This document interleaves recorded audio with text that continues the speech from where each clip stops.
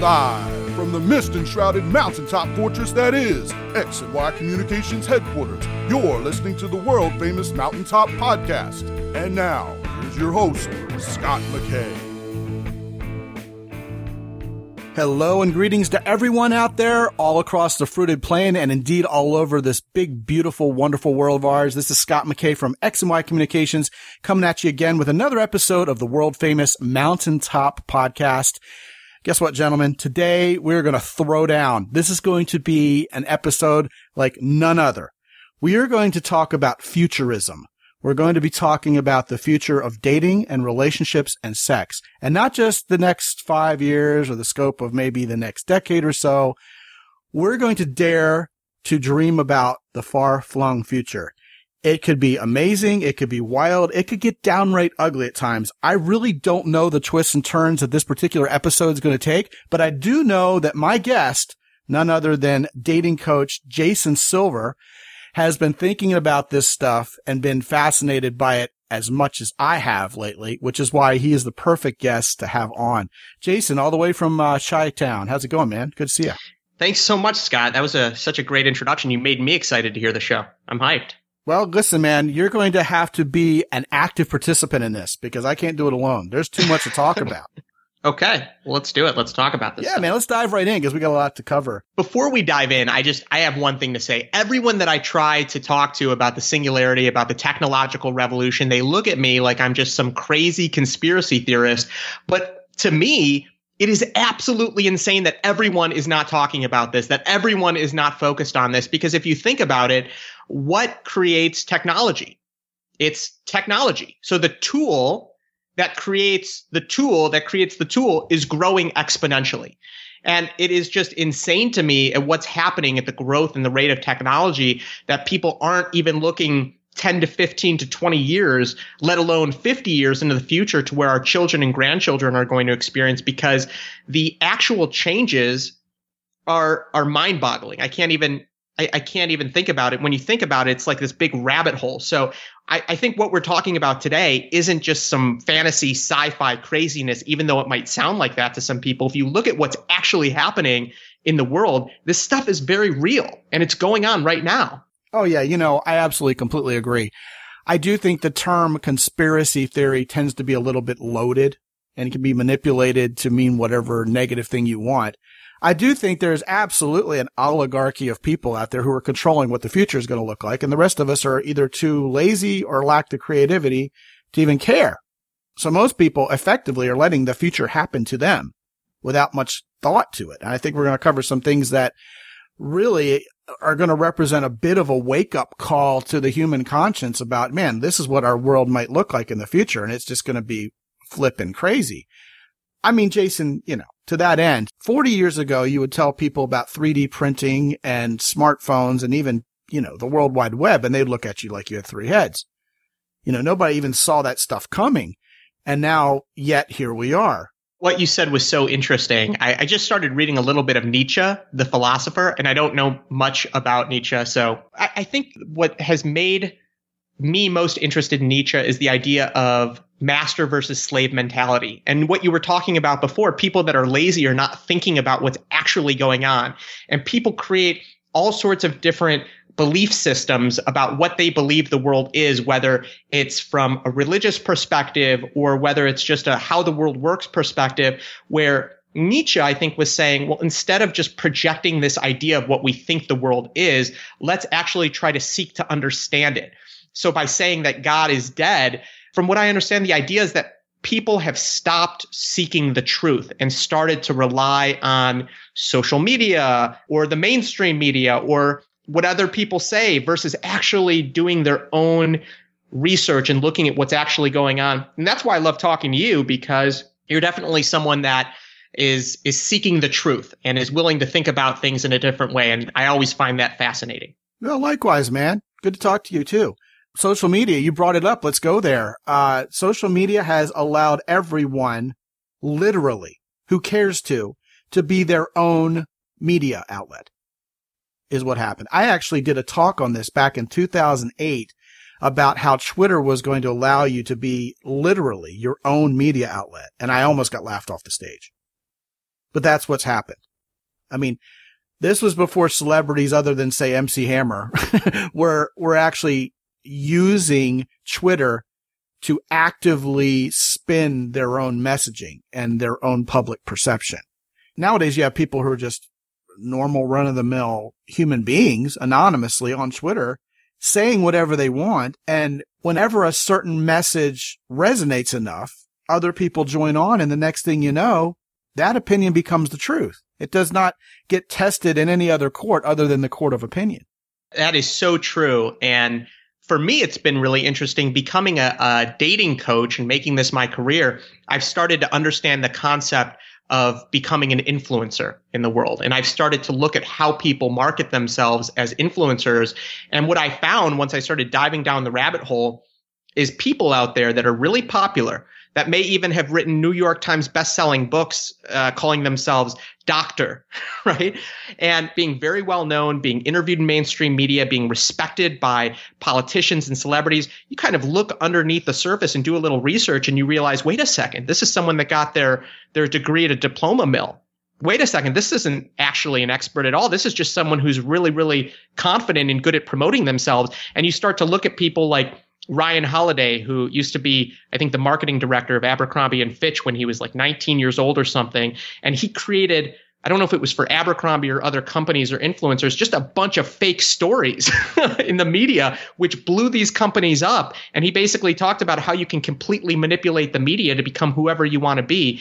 It is fascinating to me. And I'm curious how that is going to grow or change in the future as it becomes easier to self-publish and become a celebrity. Well, one thing you mentioned there is the whole circumstance surrounding the perception of expertise. People are realizing that expertise isn't necessarily the alphabet soup behind your name. It's what you know and what you're capable of and where your talents are. You're seeing a rise in women going to college and men not going to college. Is that because men are being kept out of college or because more people in general, especially men who have ambition, are realizing that, my ambitions aren't going to be best served by sitting around, singing Kumbaya to get a piece of paper after 4 years at a social club. I'm going to go out and make a name for myself, and I'm going to use technology and the internet to go drive my success in the future. Now, my actual question to you in terms of the whole idea of internet and social media is we've already started seeing the impacts on relationships. Dating apps, as we've talked about frequently on this show, have made the whole idea of dating almost obsolete.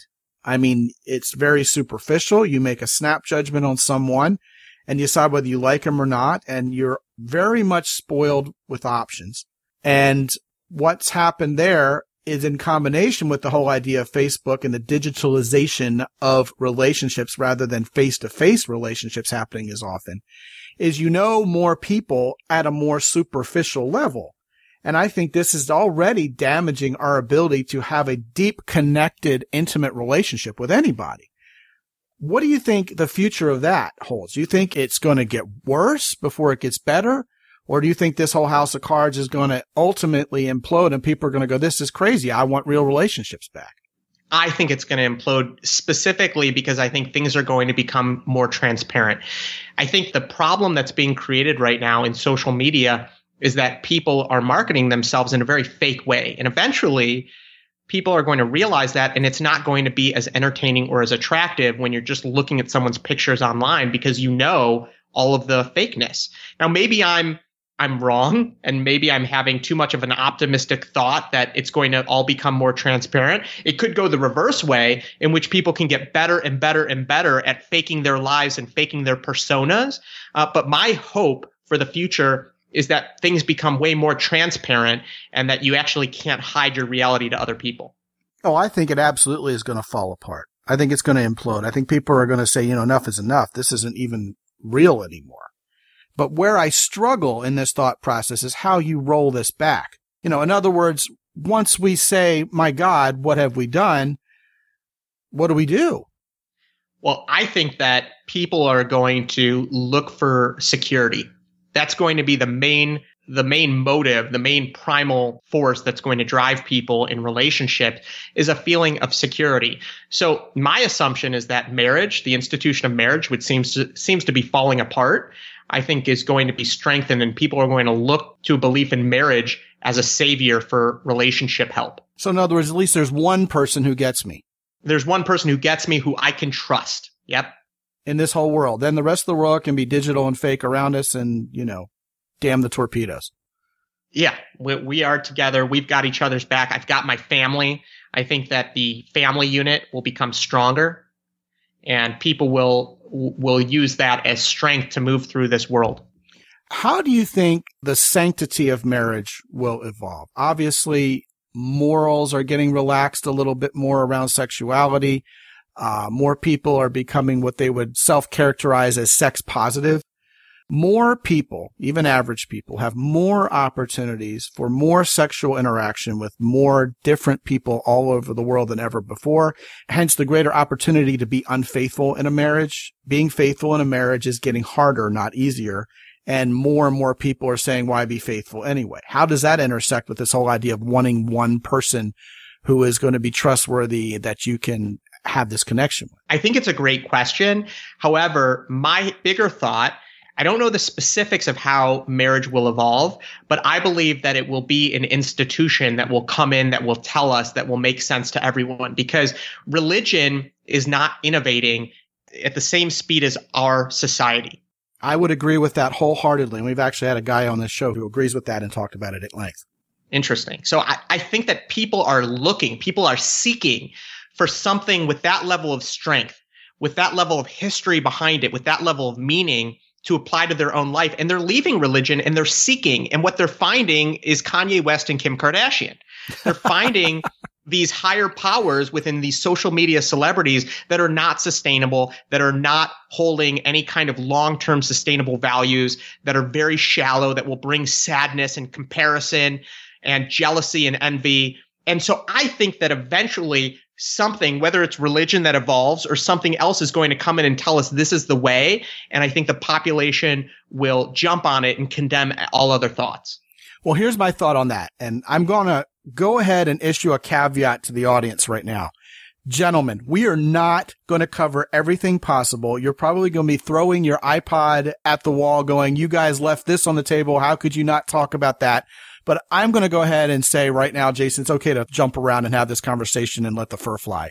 And guys, just please remember, there's no way we can cover this whole subject. Now, if you want us to cover things in the future that you think we should have dug into more, absolutely write me at scott@deservewhatyoumwant.com, and I will take all of your ideas under consideration.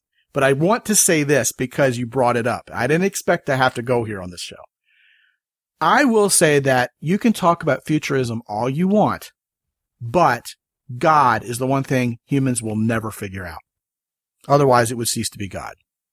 And I think that will be to the frustration of more and more human beings as we become smarter and smarter and more technologically advanced. And more people would want to just basically say what Nietzsche said, which is God is dead. Let's just forget about it. But I think that's sweeping it under the carpet. I think people will remain spiritual. I think they will be looking for answers when in reality, that answer may not be something that you can figure out and put in a box. Now, that's to the great celebration of people who have faith in the higher power, but also to the frustration of people who would like to dismiss the possibility of that higher power. Now, I'm someone who is actually deeply spiritual and very involved in the Jewish religion. And saying that, I'm wondering, what do you think is going to happen if people find out we're all in a big simulator? You think at that point? Well, I guess that would be where my entire thought process on this would come crashing down, wouldn't it? We're all in the Matrix. Well, then who created the Matrix? I mean, it's like the Big Bang Theory. Well, who created the thing that went bang, But what I think if they tell us? Wait, I thought they reveal everything. There's a big reveal. There's a big altar call, right? For lack of a better word, a big come to Jesus meeting. Yeah, I think that's really, really fascinating. But, it's kind of like something that Stanley Kubrick put forth somewhat indirectly in 2001: A Space Odyssey. The one thing they couldn't figure out was that big black monolith, and they couldn't wrap their head around it. And many people think that represented God, in Stanley Kubrick's thinking. But anyway, let's change the subject. Let's get back to what you were talking about before, which is the whole idea of people wanting more intimacy, even as it's being stripped away from us at breakneck speed by technology. If you go to a place like Japan, you're seeing the opposite trend. Men are not interested in having sexual relationships with real women. The birth rate is really going down over in Japan. They're really worried about the future there. Is this because men and women don't know how to relate to each other anymore? I mean, what about the impact of HD full video porn on demand where you can switch girls, by the second if you want? And now that ability being escalated to full on virtual reality, and that's not going to stop. I mean, sex simulation for many men, even here in the year 2017, is not just better than the real thing. It's dramatically better than their real thing. Where does that stop? Or does it? Well, you asked a couple of different questions there, Sure. and I think it would be fascinating to have some kind of a researcher on your show to talk about Asia and what's going on with relationships over there, because it's just Agreed. Crazy what's going on. But in terms of virtual reality, it's only going to become more and more realistic. Now, before the show, you explained to me the difference, which I thought was interesting, between virtual reality, augmented reality, and mixed reality. And I don't know if you want to explain that really quickly. Well, yeah, I mean, it might be good for guys just to save them having to Google it if they're not into this like we are. Virtual reality is basically inserting yourself into technology, right? Augmented reality is the overlay of technological elements into your daily reality. Okay. Mixed reality is the indistinguishable mix of technological production and reality. Now, as we talk about some of the ideas that may or may not happen in the future that we dream about here, I think the actual objective ideas surrounding what we're talking about here will be fleshed out more. So we might as well dive in. But like, for example, you've already got porn. That's amazing. You already got virtual reality. You can already insert yourself into a movie and it feels like you're there. Okay. What about virtual personal appearance, which is something I coined about 20 years ago, that maybe you might be able to call up a hologram?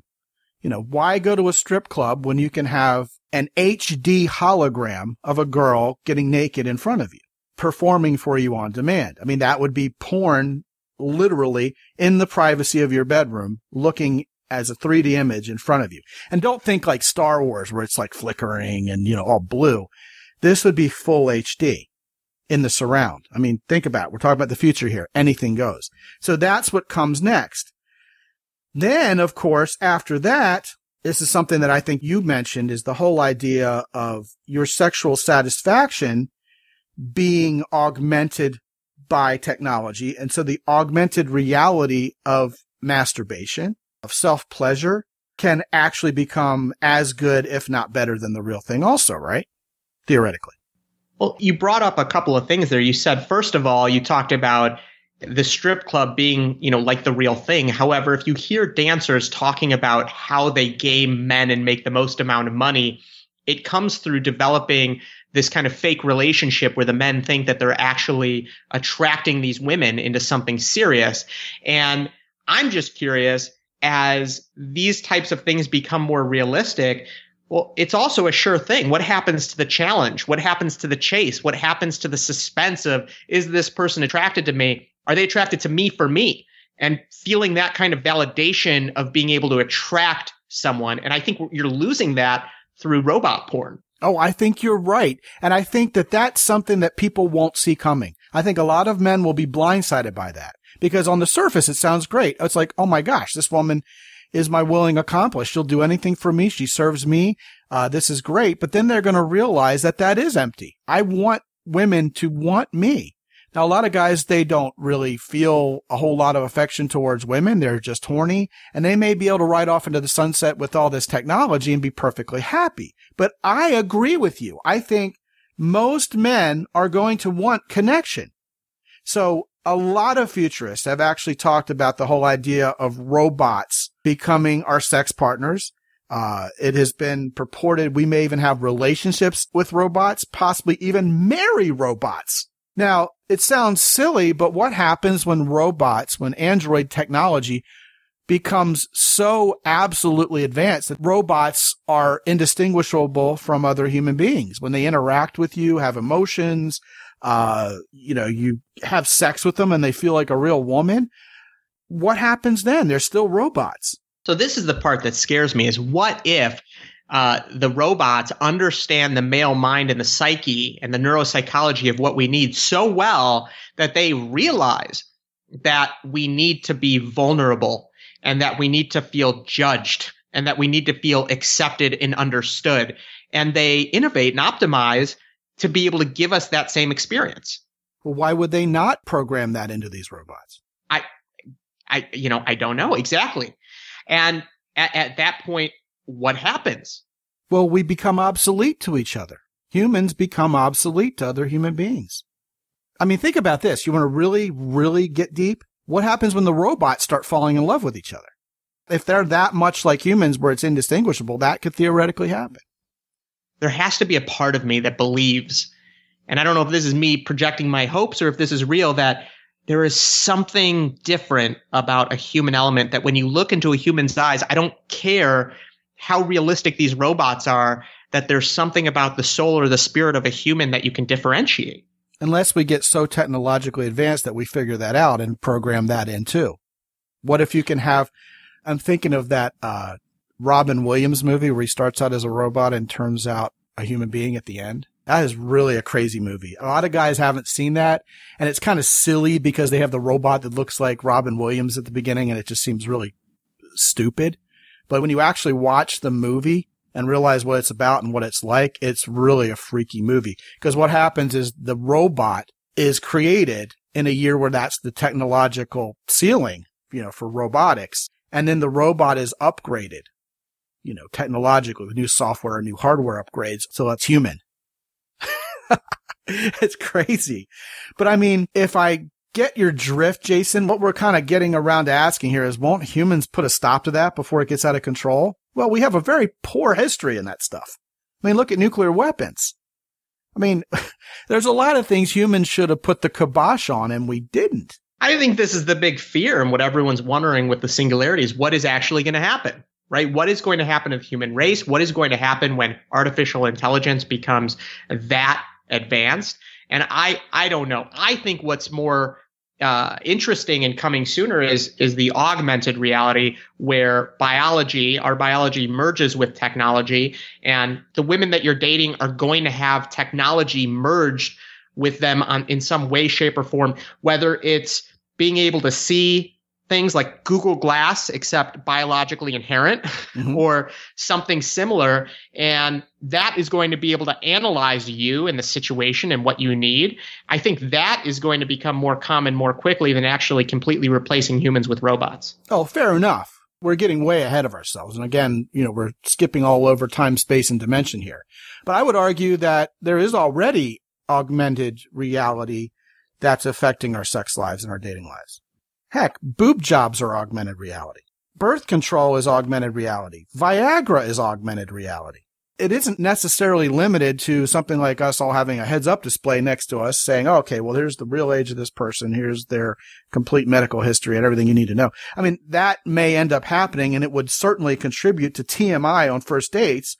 But I think there are more subtle ways that quote unquote technology in the broader sense is already affecting us and our ability to date and our experience of relating and dating to each other. Well, I think one of the biggest with sex is pornography because it's so widespread. It's so real. The video is so good. And I believe neuropsychologists have said that when you're masturbating to pornography, that it's actually having the same chemical effect on your body as if you're having sex with a real person. And that has to create some kind of a disconnection between ourselves and other people. It has to somehow be providing an out for us to actually develop deep intimacy. Well, for the guys who would feel that way and be okay with it, it would be all the sex with none of the drama. So that's one way of looking at it. However, I will say, and what we were talking about before in terms of sex with robots or relationships with robots not being completely fulfilling, I had this experience where I had spent so many years, several years, to learn the art of dating, of seduction, of relationships until I finally got like a hot girlfriend. And I thought that my life had achieved the pinnacle of success. And within 60 days, I was the most depressed that I had ever been in my life because the relationship wasn't healthy or real. It was built on this fake version of myself. And what I've discovered, and I think people are going to realize over time, is that through deep vulnerability is how we can actually create the most amount of intimacy, which can give us the highest level of fulfillment. So you can try to protect yourself from being vulnerable or from dealing with quote unquote drama. However, I believe that the ultimate pathway to deep, true fulfillment is through vulnerable, intimate connection. Oh, hey, man, don't shoot the messenger. I was just talking about the way things might end up seeming for a lot of guys. I mean, in my life, I'm happily married and have a woman who I'm deeply connected with. So I think it would be an absolute shame if it ended up happening that way. I agree with you. Won't men find that out? Won't that information be more widespread and apparent that having these relationships will spur depression or will spur disconnection? I think that eventually people are going to seek that deep level of fulfillment. People are always seeking. Well, I think they already do. I think guys are drowning in porn and have deep-seated bitterness towards the women who quote unquote rejected them and are playing the blame game.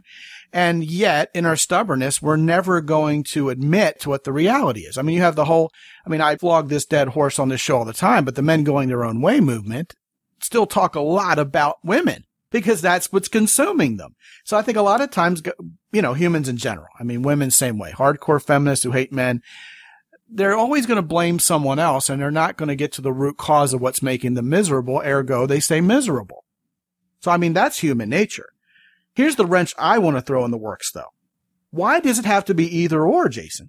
I mean, I can have a wonderful wife. We can have a deeply connected relationship, and we have a humanoid robot in the closet who we can plug in. We can plug in. I mean, who is it? A who or a that? What pronoun? And have a threesome on demand. Maybe I can reskin the robot. Maybe I have a male one, a female one. Maybe there's an attachment that I change the female to a male. Different programming, different hardware. Will my wife in the future see that as a normal part of our life and not as cheating? Is having sex with a robot cheating? Does that change in some way when the robots become more human and more relatable? It seems like it never ends. You know what I mean? Just with the robots. And you're talking about mixed reality. Okay. That's the merging of technology with the outward reality. Now, what you could argue is that means they end up becoming one and the same. The technology, the projection onto your reality is the reality. Here's something really deep. What if technology gets to the point where I can skin my spouse however I want and make her look and feel like any other human being in the world I want her to be? I can have variety sexually with the same human being because I'm mixing the technology in with the reality and literally crafting her into whoever I need her to be without her even having to know it, perhaps, while we're having sex. And she could do that to me too. Okay, so you're bringing it up a lot of things here. So the first thing that you brought up, which I thought was interesting, is this idea of if we bring a robot into the sex life, is that cheating, right? And I think right now, if you brought a robot in, it would be a sex toy. But eventually, I think it's going to morph into, there's this cognitive bias, anthropomorphism, where we attribute human characteristics to animals or objects, right? And so we do that with animals. Like a dog is licking us. We say, oh, the dog loves us, but really it's probably tasting salt, right? And it's just licking because of that. And so I think the same thing will happen with the robots. The robot may respond in a particular way because it's been programmed to do that. And a certain amount of people will start to believe or project that this robot has these human characteristics. And then at some point in time, I don't necessarily believe that a robot can become human or become like a human, even if it's fully mapped a brain. I believe it's just going to be a deep cognitive bias within humans that we are projecting that these robots are humans. Well, be careful, because 100 years ago, they didn't believe that a box could talk to you. I'm talking about television. I'm talking about movies. 100 years ago, that was unthinkable. 200 years ago, if you would have shown somebody an Airbus A340, they would have been freaked out beyond recognition. So, I mean, 200 years from now, this is like, nobody wants to hear actors talk. It's going to sound really dumb for us to doubt it. I mean, especially with the breakneck speed that things are headed towards. But to get to your point, think about this. Life is already incredibly difficult for women with an insecure, jealous streak. I mean, it's almost unbearable. Think about how bad that's going to get. If you want your man not to ever look at another woman, et cetera, et cetera. Just wait till the robots and the holograms and the mixed reality. And, you can't just close your eyes when you're having sex and pretend she's someone else anymore. You can theoretically make her into someone else. Well, and vice versa. I think the world is incredibly hard for men that have a insecure, jealous streak as well. You betcha. And, sure. and I think that regardless of what relationship you have, if the other person is finding a level of intimacy in a sexual or sensual way outside of their partnership, I believe that that's going to lead to a problem within the relationship period. Now, there's certain things and there's certain ways for us to experience intimacy with other people in a very appropriate way. We experience intimacy with our family, with our friends, and just communication and relationships. But if you're in a monogamous sexual relationship and you're starting to experience an intimate sexual relationship with another object, I think that can absolutely create some major problems in a relationship, especially if it's done behind the other person's back or not consensually as a partnership. I think we'll condition ourselves as the human race to be ready for it and to deal with it. How? Well, think of it this way. Automobiles. We think nothing of hurtling by each other 65 miles an hour in the opposite direction. We do that going to work in the morning. In the year 1900, that would have been absolutely unthinkably horrifying. Well, nowadays it's commonplace. That's because we've conditioned ourselves as human beings for it to be normal. We hop on an airplane and go 40,000 feet in the air, and most of us aren't really all that scared about it anymore. But it doesn't make a lick of sense, and it's horrifying. I think the nature of how people look at relationships will have to evolve to make up for that. People may go crazy, and there may be more people in therapy than ever before. But I think you're even now looking in some ways how the whole idea of looking at relationships has evolved. I don't think I just can't see it being widely accepted as being okay. You might find this interesting, Scott. there's a neuroscientist from Northwestern Business School, and he studied decision making. And basically, he believes that human beings making decisions, it's like playing a game of Pac-Man where you think you're playing, and then all of a sudden you realize you're on the beginning title screen and it's playing on its own, right? Yeah. And we only have a limited amount of decision making and of emotional energy on a daily basis. So we end up running on autopilot subconsciously, and that we think that we're making all of these decisions, but we're not. And my idea is that if we start investing emotional energy into objects versus our partnership, then that is detrimental to the partnership. And how can that be accepted as okay? Well, I think you also have to remember that technology is going to be feeding us more and more information about how to make those decisions. So the overload factor is going to get worse, not better. And I think what will happen is whoever the thought police are, whoever that oligarchy is that's controlling the future, they will be the ones who condition us to believe what we should believe. That is terrifying. For example, well, no, it's already happening. Now, what I'm going to say next is at the risk of looking politically incorrect, but before I even utter it, consider that it is politically incorrect nowadays to say it. 10 years ago, you could make fun of gay people. Nowadays, you better not, because you are the problem if you make fun of a gay person.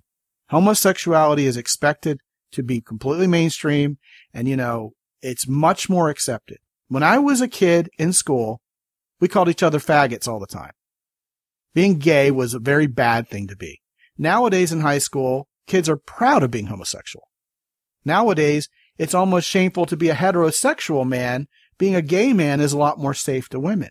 Look at how people have been reconditioned. Now, you can say, of course, that this is for the good, right?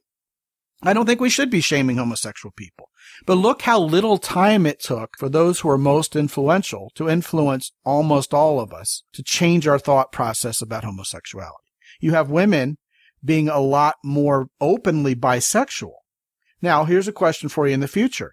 Will men ultimately embrace bisexuality the same way women do? Are we all going to end up being gay and straight in the future, and are those lines going to be blurred? Now, for my part, I can't imagine being gay. I can't relate to it all. I am about as heterosexual as it gets. But is that really something that in the future can be influenced on a grand scale like that? Well, it's an interesting question, and I don't fully understand how we're evolving as a species, if it's changing our sexual preference. I believe that the reason why it became such an easy thing to influence society to accept homosexuality is because it was already a part of our society and people were hiding it. And it was these older belief systems that were basically condemning it and making it bad. But it was more of a natural part of society. So it was really just pointing out an old belief system that was flawed. And I think that's why it became so natural. Moving forward, I don't know how we're evolving. I can't imagine that someone, and this is just me saying that, I can't imagine that an influencer is going to change how people sexually identify. Something I think is interesting is, you have people who would argue for homosexuality being genetic. And then there are people I have talked to who've confided in me that they really would rather be straight, but they've turned gay. And, I think we've all heard about somebody's girlfriend breaking up with them and turning lesbian afterwards. So who's to say that, for example, men won't loosen up and maybe embrace the idea of homosexuality, at least in greater numbers, sometime even in the very near future? And I personally don't see it happening in my life. I feel like I'm very firmly heterosexual. But I think it will be easier for people who are bi-curious to go ahead and explore that, more so as time goes on. That's 100% accurate, I believe. Yeah. Couple more thoughts on robots.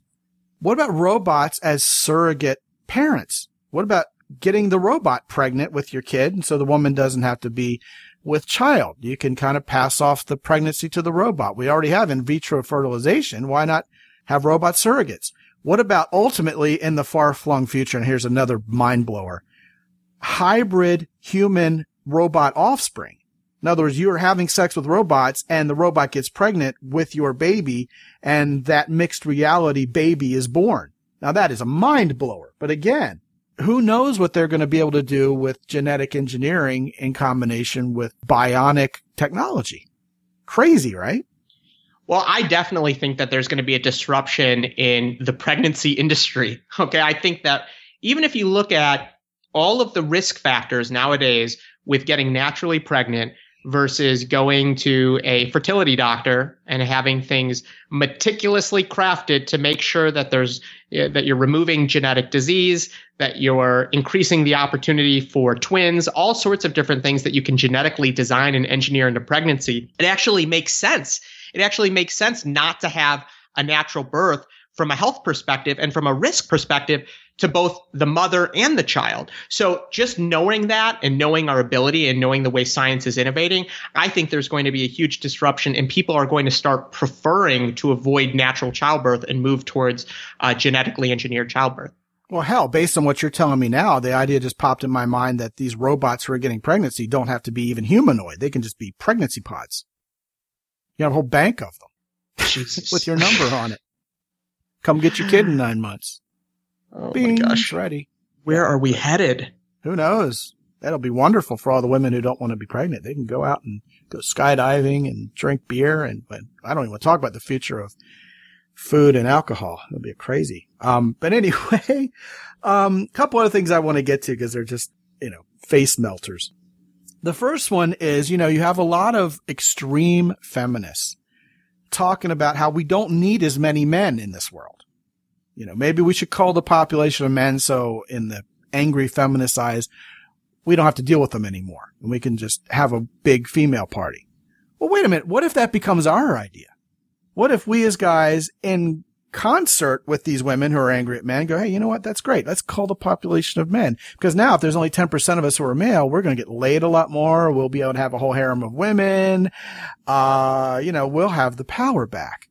And the feminists will have gotten what they wanted, which is fewer men. But now all of a sudden, men are more powerful because they're more in demand. Ha! How about that? Never happened, right? I don't have anything interesting to say on that one. I have no idea. I don't know any of these women that you're talking about that wishes there were less men. I'm sure there's out there. I'm sure there's men that want less men as well. They're extremists. You can go Google it, and there's women who teach in their classes at college that we should cull the population of men. they're blowhards. But it's an interesting idea that if we can genetically engineer ourselves, we can genetically engineer our population. Well, that's interesting. Which leads to the ultimate face melter that I want to get to here, which is halting or even reversing the aging process, which we know they already have technology that's reaching towards that. Okay. How in the world will that impact dating and relationships? To me, that's the most crazy stream of thought ever. Impact of the war on masculinity is men not being so masculine, therefore not being as attracted to the feminine, less babies being born. That has been hypothesized to be part of the problem in Japan that we alluded to before already. We talked about the mainstreaming of homosexuality. Well, being homosexual is fine, but at least until technology picks up a little bit more in the far-flung future, at least in the near future, homosexual people will not be able to organically make each other pregnant. Is this all part of a grand scheme that's a few chess moves ahead for population control pending the rollout of halting and reversing the aging process? Because, Jason, let's face it, no one's going to agree to be part of getting ready for halting and reversing the aging process when they're not planned to be part of that process itself. In other words, no one wants to be sacrificed at that altar. So you can't just go tell people, hey, we've figured out how to halt and reverse the aging process, so some of you need to not live, and we need to make fewer of you in the future. It would be mayhem. You know what I mean? Yeah, I'm still caught up in that first statement that you said of how is reversing the aging process going to affect relationships? How is it going to affect us as people? How's it going to affect our preferences? Because eventually, 200 years into life, you're going to start getting bored and you're going to want to start experiencing new things. So, listen, if I'm living on Earth, I'm a straight man, but 400 years into it, I'm going to get bored. I'm going to be like, listen, what's this gay thing all about? That sounds it. Let's try that out 400 years into it. See, now I'm laughing out loud because you're on a completely different train of thought that I was going to go down. I know. But I love it. I got caught up. I'm sorry. It was just too much. No. I think you bring up something amazing. You're going to get bored with whatever it is you've been doing for the last 250 years. It's a quarter of a millennium, for heaven's sakes, I want to try something new. Plus, technology is going to spin out of control as we get older. I've almost said age, but you're not aging. You're just getting older. Here's the one that makes me laugh. Here's the one that really makes me shake my head and reach for a beer. If you halt and reverse the aging process, then you look youthful and you are youthful for your entire life. That means everybody is sexually attractive, because I'm making the assumption here that we're going to be able to genetically alter ourselves so we're all beautiful and healthy. Okay. That's a given. Okay. That's the whole point. So everybody's beautiful. Everybody's healthy. It's like going to Australia. Everybody's just a gorgeous human being. So now you have organically 23-year-old people who are finding someone who's 470 years old incredibly hot and sexy. The problem is that 470-year-old person has so much life knowledge, so much experience, and so much wisdom that there's no way that they can relate to the mere 23-year-old. Now, that calls to mind an even larger question, which is, imagine the elitism of the older people towards the younger people. Right now, when you get enough wisdom, you start getting old and senile and you get sick and die. And unfortunately, there's like a bell curve of how useful you are in this world. And unfortunately, the people who have the most life experience are all often less in a position because of being old and decrepit to impart it. But when that obstacle is removed, can you imagine the elitism of people who've been here since, 2150 and it's now the year 3000 versus people who are still being born? Will people still be born? We're going to have blown ourselves up before this happens. Oh, I think so. But it's sure fun to think about it. Yeah. There's no way we're going to make it that long. Can you imagine being a poor dude who's only 68 years old and you're trying to hit on a 350-year-old woman who's just hot and she just absolutely owns you? Can you imagine how quick on her feet she's going to be by then? It's just going to be wowzers. Yeah. Right? if we're going into that thought process, I don't think it would matter to you, right? If someone physically looks that age and has the wisdom of a 350-year-old, how attractive is that? It's all the social overlay of knowledge. But then again, you know what? By then, once we get to that point, you're going to be able to inject yourself with any knowledge you want. And so you'll basically grow up, childhood, can you imagine how rare children will be? You grow up, you get, I don't know, is it augmented reality or mixed reality at this point? I don't even know, but you take a pill and you know everything. Everybody speaks every language. We're all speaking one language by then. Who am I kidding? Okay. And it's becoming a big sex fest. You can probably use the mixed reality engineered within your being to turn on and off your fertility anyway on demand. STDs, get real. We're going to be way past that. We've cured it all. It's just going to be a sex fest. You'll probably be able to engineer how big or small your penis is on demand. All that kind of stuff. You can already do that to a certain extent. Well, yeah, it depends on how hot she is, right? Anyway, I think this has absolutely gotten out of hand, and we should probably end the show before we just need some kind of drugs to keep us sane. It's been real, though. Do you have anything to add? Do you have anything we didn't cover that you want to cover before we close? Let's see. Just looking at the very near future, I think that we can expect the dating scene to continue to completely change over the next 10 to 15 years in a very massive way. Already in the past 15 years, we've moved dating to basically online, which I don't believe is even dating. I don't even think you're dating someone through quote unquote online dating. I think you're marketing yourself to them. And I think it's not until you meet them in person that it begins to date. And I wonder, in 10 to 15 years, how is that even going to change? How are we going to engineer or position ourselves to other people in the best possible way? And how much longer will it take to actually get to know someone? Or will it be the opposite? And we'll be able to much more quickly figure out exactly who someone really is through the transparency of the internet. Well, first of all, I agree with you wholeheartedly that there's a difference between dating online, which is living vicariously through yourself and having this person somewhere else who you're allegedly in a relationship with. And I'm sure as a dating coach, you talk to people all day long who do that and think they're actually in a relationship when they're kidding themselves. Online dating is simply a way to get two people in front of each other in the way they would organically have done had they just met at a bar or at a grocery store or something. It's just to get you to that point. But here's what I thought of based on what you were saying.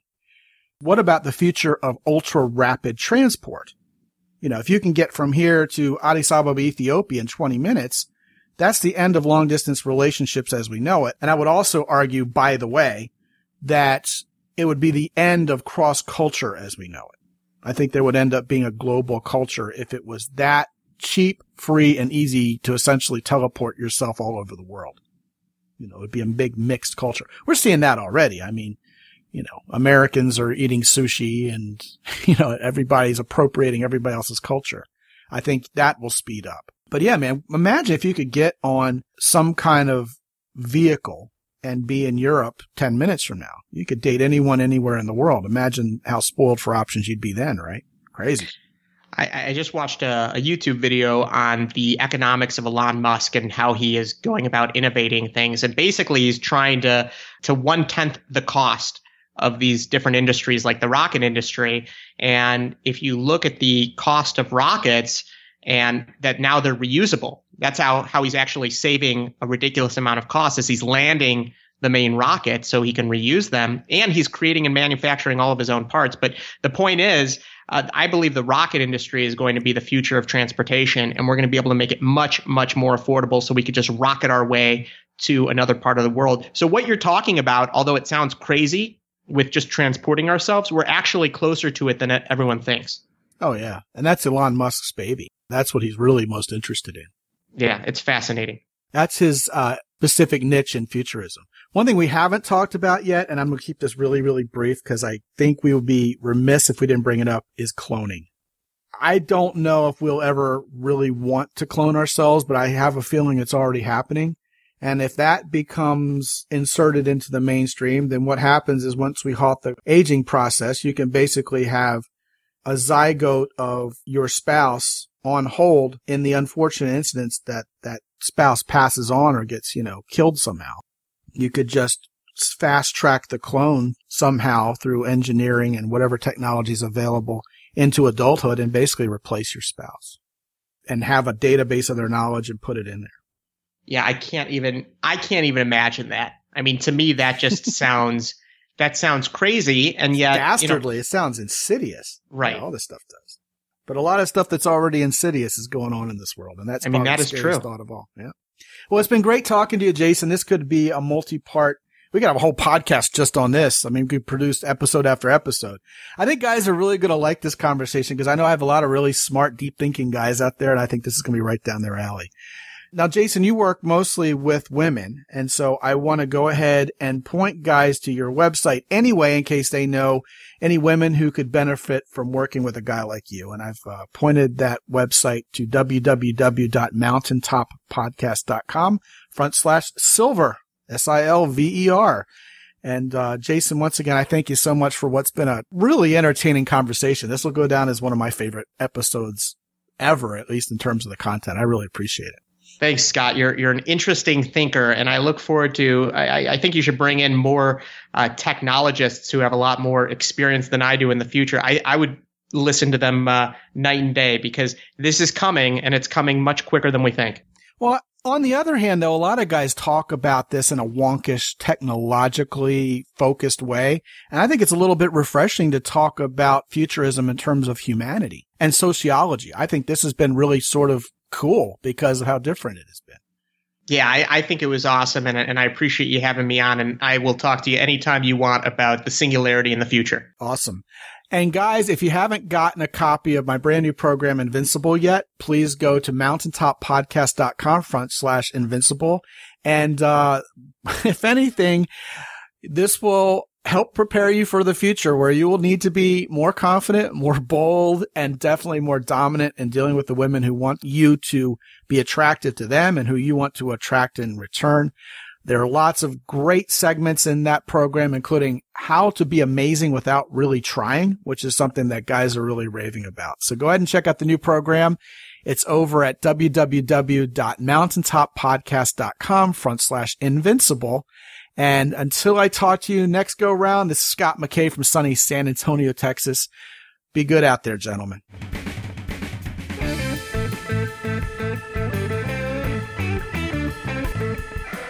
The Mountaintop Podcast is copyright 2016 by X&Y Communications.